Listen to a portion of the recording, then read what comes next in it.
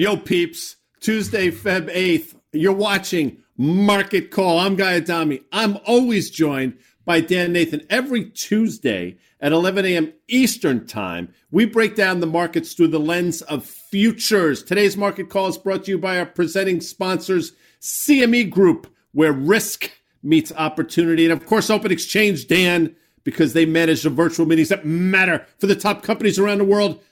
I am all geeked up, as you can tell. But you look to be in parts unknown, as they used to say, in the Worldwide Wrestling Federation.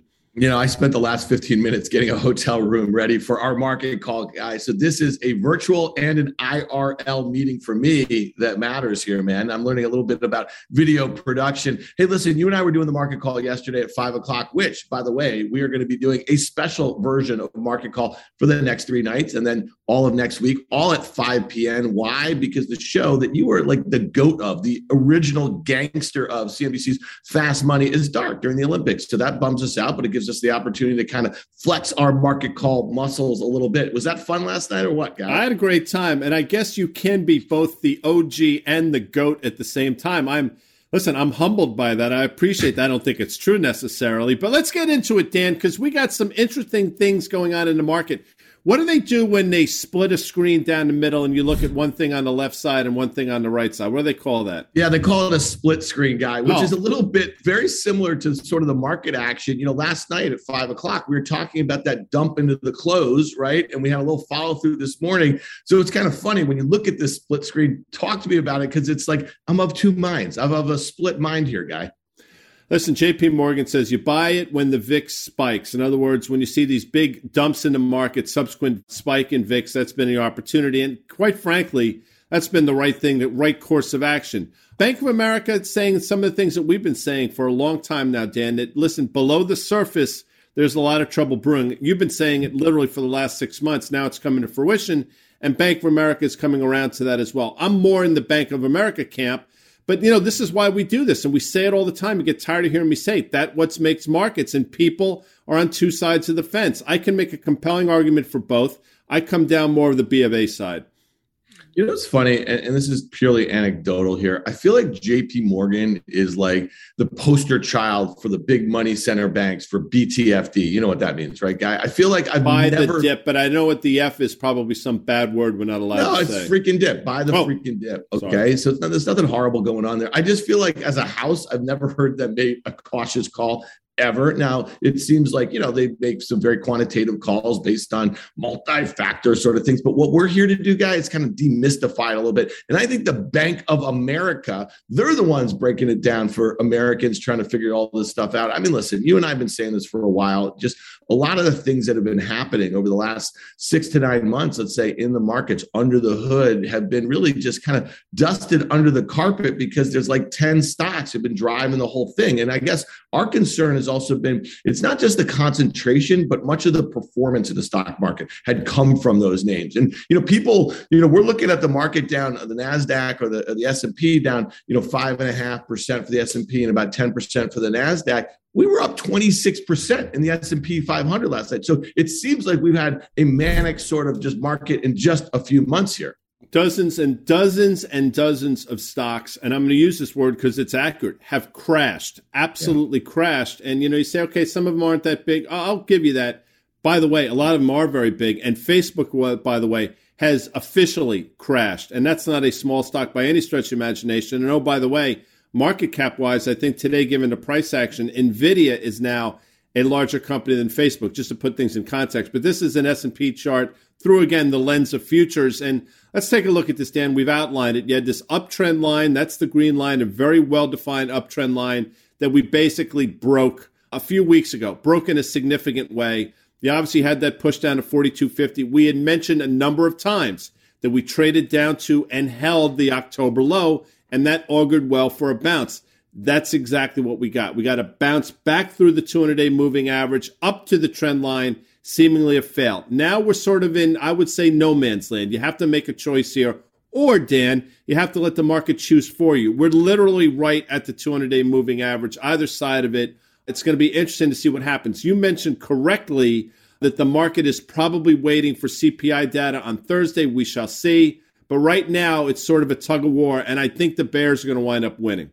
Yeah, we mentioned this last night, a market call at 5, that, one of the things that you mentioned Facebook, the fact that it had that 27% one-day gap and then kept on going lower. It's lower again today. Yesterday was down 5%. That's a really horrible 4-day sort of move. But the other one that really struck me is actually maybe even more important if you're trying to figure out where the S&P goes, is Google. Alphabet last week had that great quarter, great guidance, a gap to a new all-time high in one fell swoop, and it has since filled in that entire gap. It opened at the high, closed at the low that day, and then it's gone down over the last few days. So to me, that's something to keep a close eye on, which brings us to the NASDAQ futures here, Guy. And this chart looks similar, but it's really different. On a relative basis, it's much weaker. If you look at those NASDAQ futures or so, well below its 200-day moving average, actually found resistance on that bounce back, where support, has kind of been the case for the 200-day moving average over the last few days for the S&P 500 since it's bounced.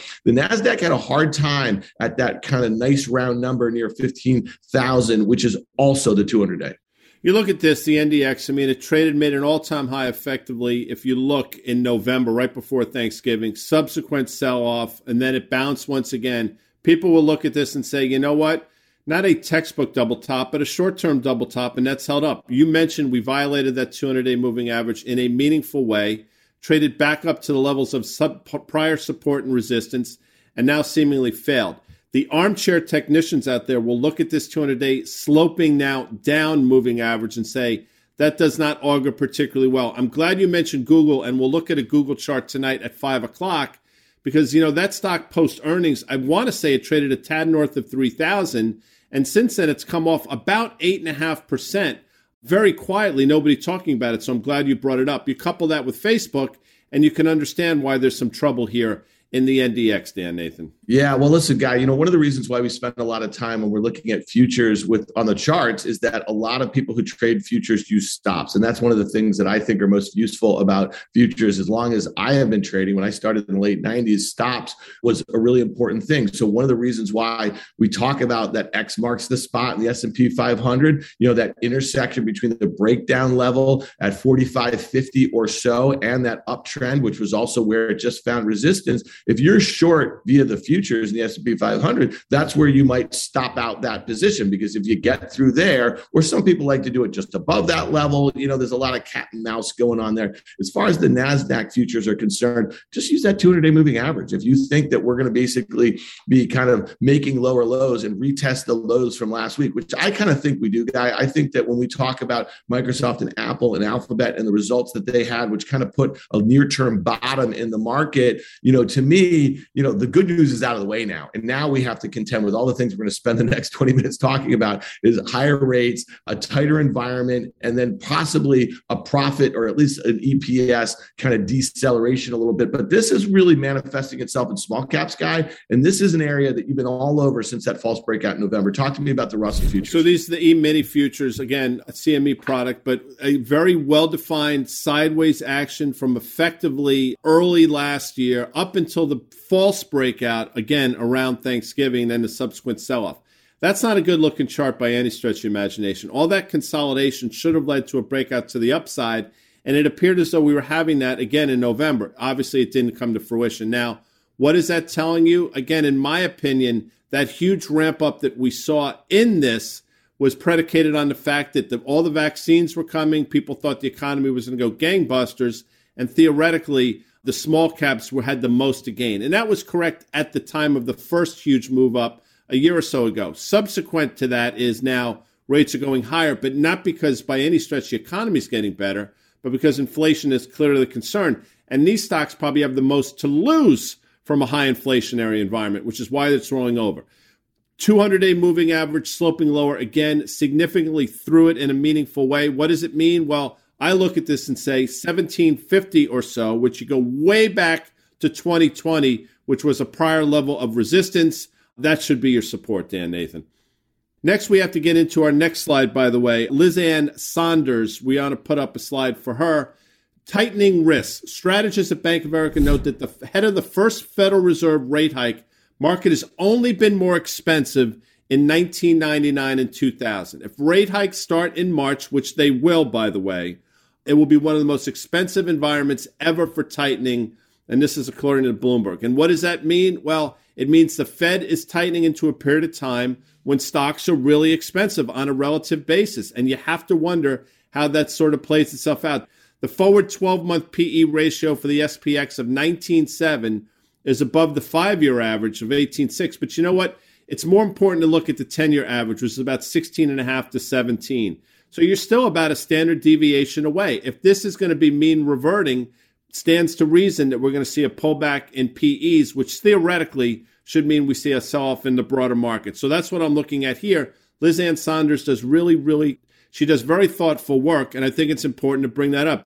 Yeah, she does here. And, I do think that, valuation is important. We talk about it all the time. And, over the last, call it, a few years, the goalposts have shifted, wouldn't you say so, Guy, as far as the sort of metric that people are looking at. I know that a lot of viewers, and we like to kind of quote PEs, and we have, again, a split screen. Look at Amanda Diaz just bringing it this morning here. When you look at it from a PE basis, this is FactSet data that they've given us. It's not outrageous. You know what I mean? If you think about, we are in this new exponential age, Guy, where technology is seeping its way into every industry, and maybe we've seen a little valuation creep on that regard. But, you and I have been talking about it for months and months and months. It's just some of the valuations that we've seen in some of these high growth areas trading at a multiple of sales that would be very rich on PE terms, right? And those valuations as a multiple of revenues are just not sustainable. So that's a big story that we've seen. You used the term crash a little bit ago, okay, about a lot of stocks, dozens of stocks. It's actually hundreds of stocks if you really think about it. And one of the reasons why is that multiple compression in a decelerating environment. And there's still some expensive stocks out there, and the broader market is expensive. And that's important now to look at our next screen, the CME Fed tracker, basically. What are we going to do in terms of rates? And you can see it right there, 25 to 50 basis point hike in the March meeting, 71.2%. So, you can see what's going on. The market, to a certain extent, I guess, is pricing this in. But, now you have people talking about potentially, and I've heard this from a few, potentially 7 rate hikes, which would be really interesting. I don't think it's happening either, by the way, but the fact that they're even considering that or people are talking about it just, again, gives credence to the fact, something we've said for a while, that the Fed has gotten themselves really turned around, Dan Nathan. Yeah, but let me ask you this, guys. So what do you think about the fact, I think it was Pershing Square's Bill Ackman who introduced the idea a few weeks ago that the Fed should really shock the system, go with a 50 basis point hike in the March meeting. We know that there's not a meeting here in March. So in February, the last time they met was just a couple weeks ago in January. I just kind of feel like with the markets on edge, the stock market in particular, that might not be a great thing. Now, you can say, well, they're trying to kind of get investors more used to what's going on. But I think there's a case to be made that, you hike more aggressively after a period of just zero interest rates for all intents and purposes and billions and billions, if not trillions of quantitative easing.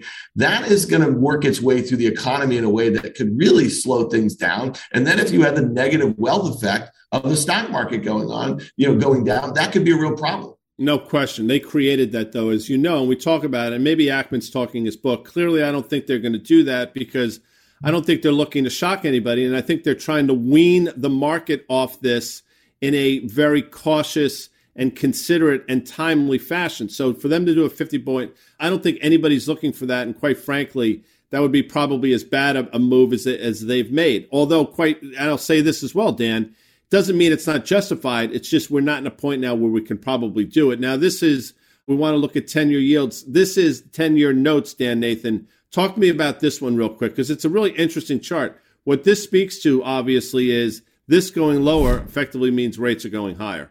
Yeah, exactly. So obviously we don't look at the note that often, the bonds itself, but we look at the yield because that's the thing that we're most focused on as it relates to the Fed. But it's interesting, Guy, that this has been, a lot of people for years and years, really since the financial crisis, have said when we're sitting there talking about yelling about valuations, the equity market and bubbles being inflated, there's a lot of people, maybe a lot smarter than me, saying, no, the real bubble is in the bond market, in the treasury market, that sort of thing. So, you look at this thing, it's come back to a level where things started to take off a little bit, where the yields started going down precipitously in 2019. And one of the reasons why we look at this, it just gives us a sense for the people that hold these, the institutions, and kind of what they're looking at. The flip side of that, if you look at the yield on the 10-year note, and we have a 2-year chart of that, and you've been calling for 2%, which is basically gets us back to that summer of 2019 when we saw bonds really start to take off, and we saw that precipitous drop in the beginning of 2020. We know that why that was. The Fed moved very quickly to lower Fed funds rate, and the 10-year note went down after it. But you've been saying 2%. We're going to get back there. We're almost there. It's 1.96 as we're talking. Yeah, we're almost there. And if we listen, I'm going to pull a card of worse. So if we can toggle back real quick, if you are trading futures, I mean, this is an interesting level. If you have, again, the temerity to do something ahead of the CPI number on Thursday. I mean, if you look at this, if you're looking to get long something, meaning that you think that yields are going to go lower in the short term, here's an opportunity to buy something with a very defined risk reward on the downside. You drew the line. The line, as they say, draws itself. One can understand why maybe playing this from the long side, betting that yields might go down in the short term makes sense. And then we'll go back to the 10-year yield, which shows exactly that. We're at levels basically we've topped out at and sunk from early in 2020, Dan. And by the way, while we're mentioning yields, we'd be remiss, and we'll talk about this at 5 o'clock tonight with some charts.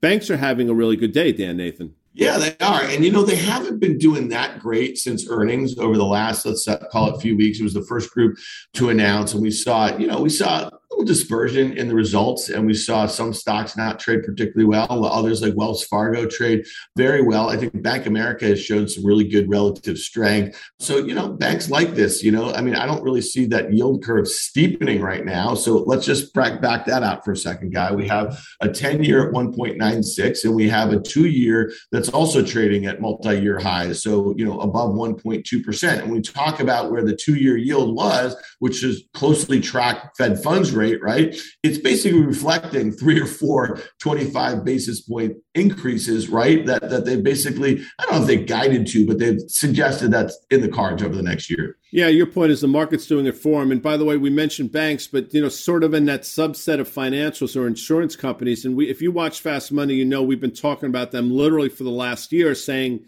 if you think rates are going higher, almost by definition, you have to be bullish some of these names. And if you look at today, and we'll have these charts on at 5 o'clock as well, but names like Prudential, PRU, and MetLife both making new all-time highs today, Dan Nathan. What's not making a high, though, sliding a bit, as they say, is the oil market. And I love this headline. People are very creative. Oil slips from 7-year high ahead of more U.S.-Iran talks. I guess what's happening here is a couple things. Core heads are seemingly prevailing for the short term. A lot of people now saying that Russia's looking for an elegant exit from the situation that they created themselves, and we'll see. And I think that's why you're seeing some of the bloom off the rose, at least today, Dan, in the oil market. And by the way, this is something you've been looking for.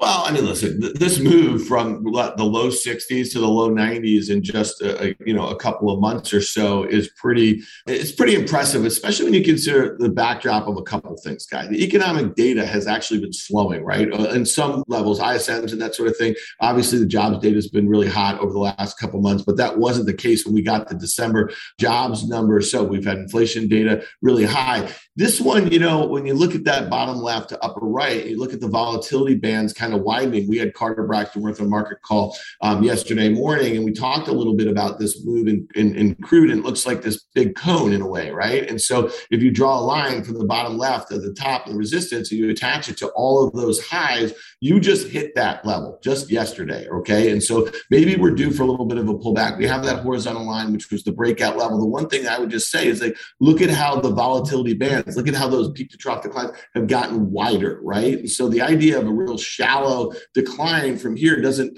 maybe make a whole heck of a lot of sense. So just like the tapping of the SPR release right before Omicron in November, sometimes these stuff seem to steamroll a little bit here. You've had a great call on oil. For me, all I know is this. The last time the Fed came off a zero interest rate and they were tapering and they started raising, the dollar rallied, rates rallied, and crude oil got killed. And crude oil went down for a very long time. Now, it's different this time. I get it. We've had this pandemic, and the fits and starts of reopening the global economy are going to be different. But all I know is that China has also been easing of late. Their economy is not fantastic. So I don't know, maybe $100 in the cards, but I can't see it much higher than that. Yeah, and you look at this line, I mean, it stands to reason that if we are in the midst of a sort of a détente, which is a great word, maybe that 85 level is where we find support. By the way, at 5 o'clock, we're going to put up an OIH chart as well to show you how that's been trading, maybe some of the underlying equities that comprise it, Dan Nathan. But you know what I'm a fan of, and I know what you're trying to be a fan of, but you're not feeling the love right now is the gold market. And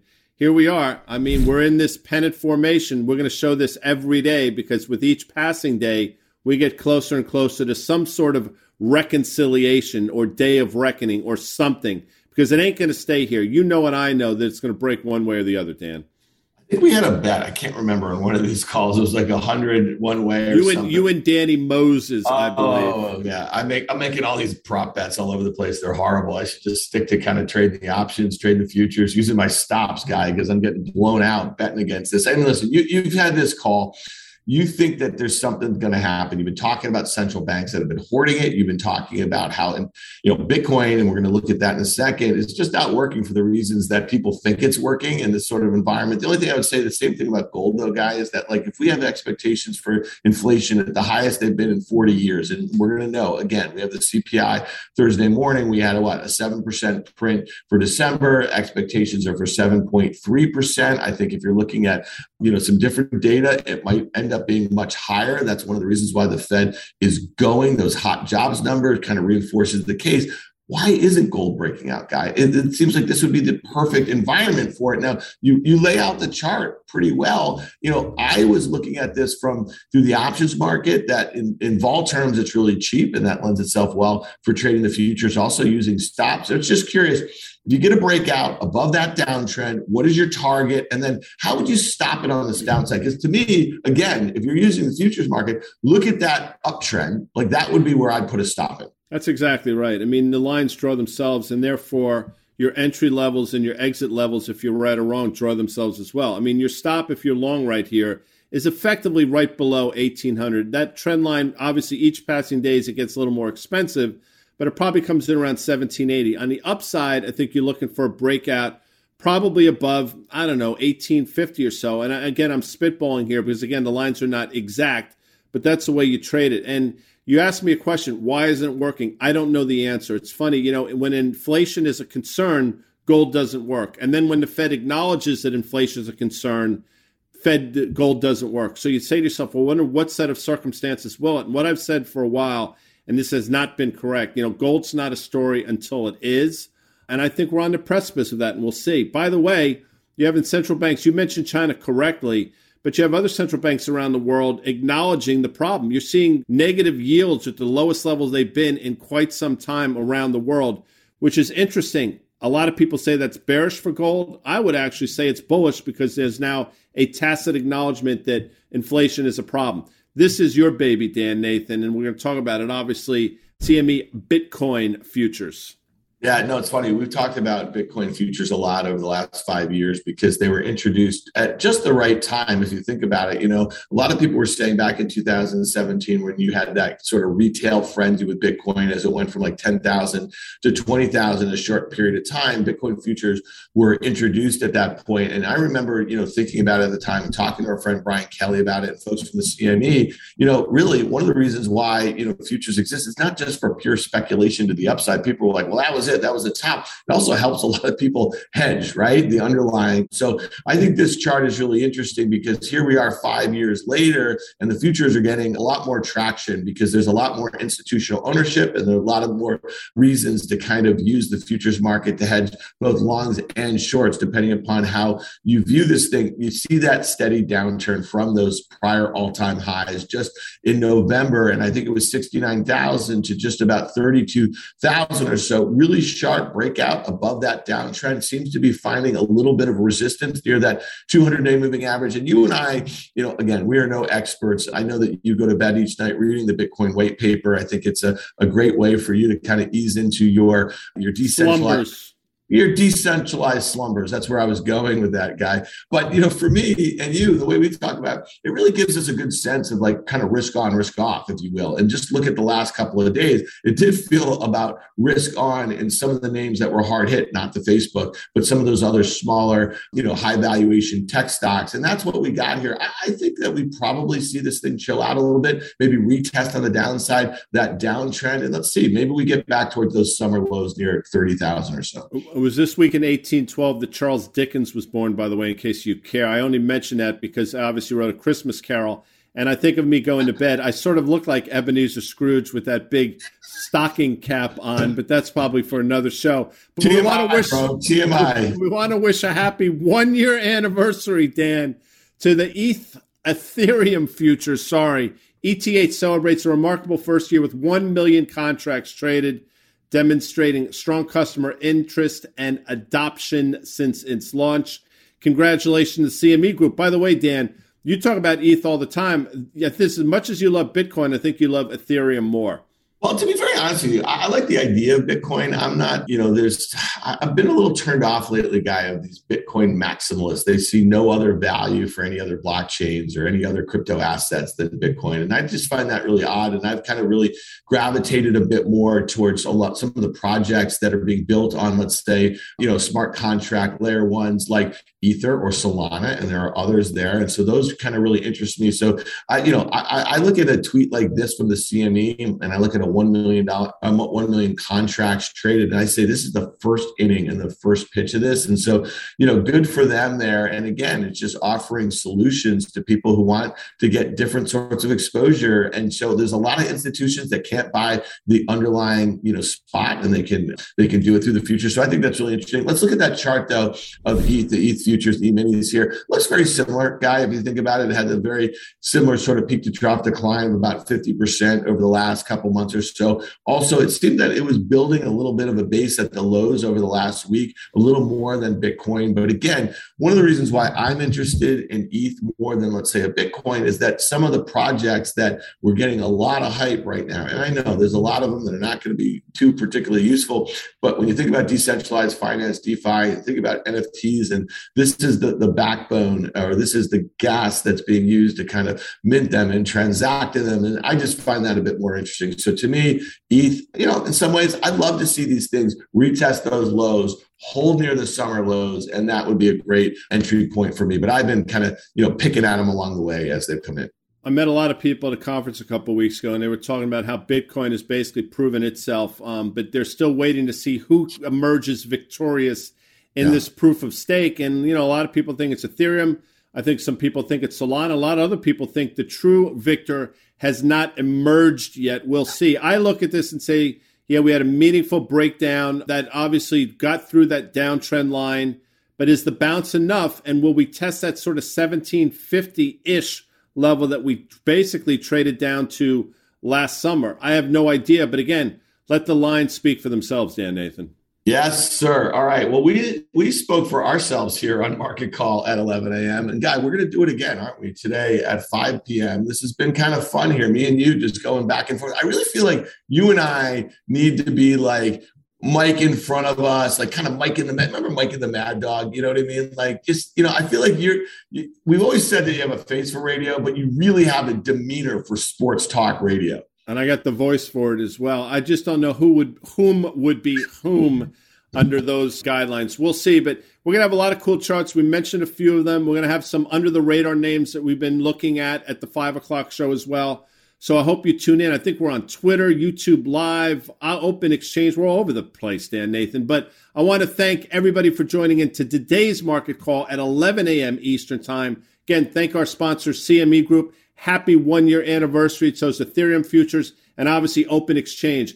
If you like what you saw, we'll be on at 5. I mentioned it. Check us out. A post-market edition of the show. And please check us out, Market Call Street Research, this Thursday, 11 a.m. Liz Young, EY from SoFi. We'll see you then. See you then, bud.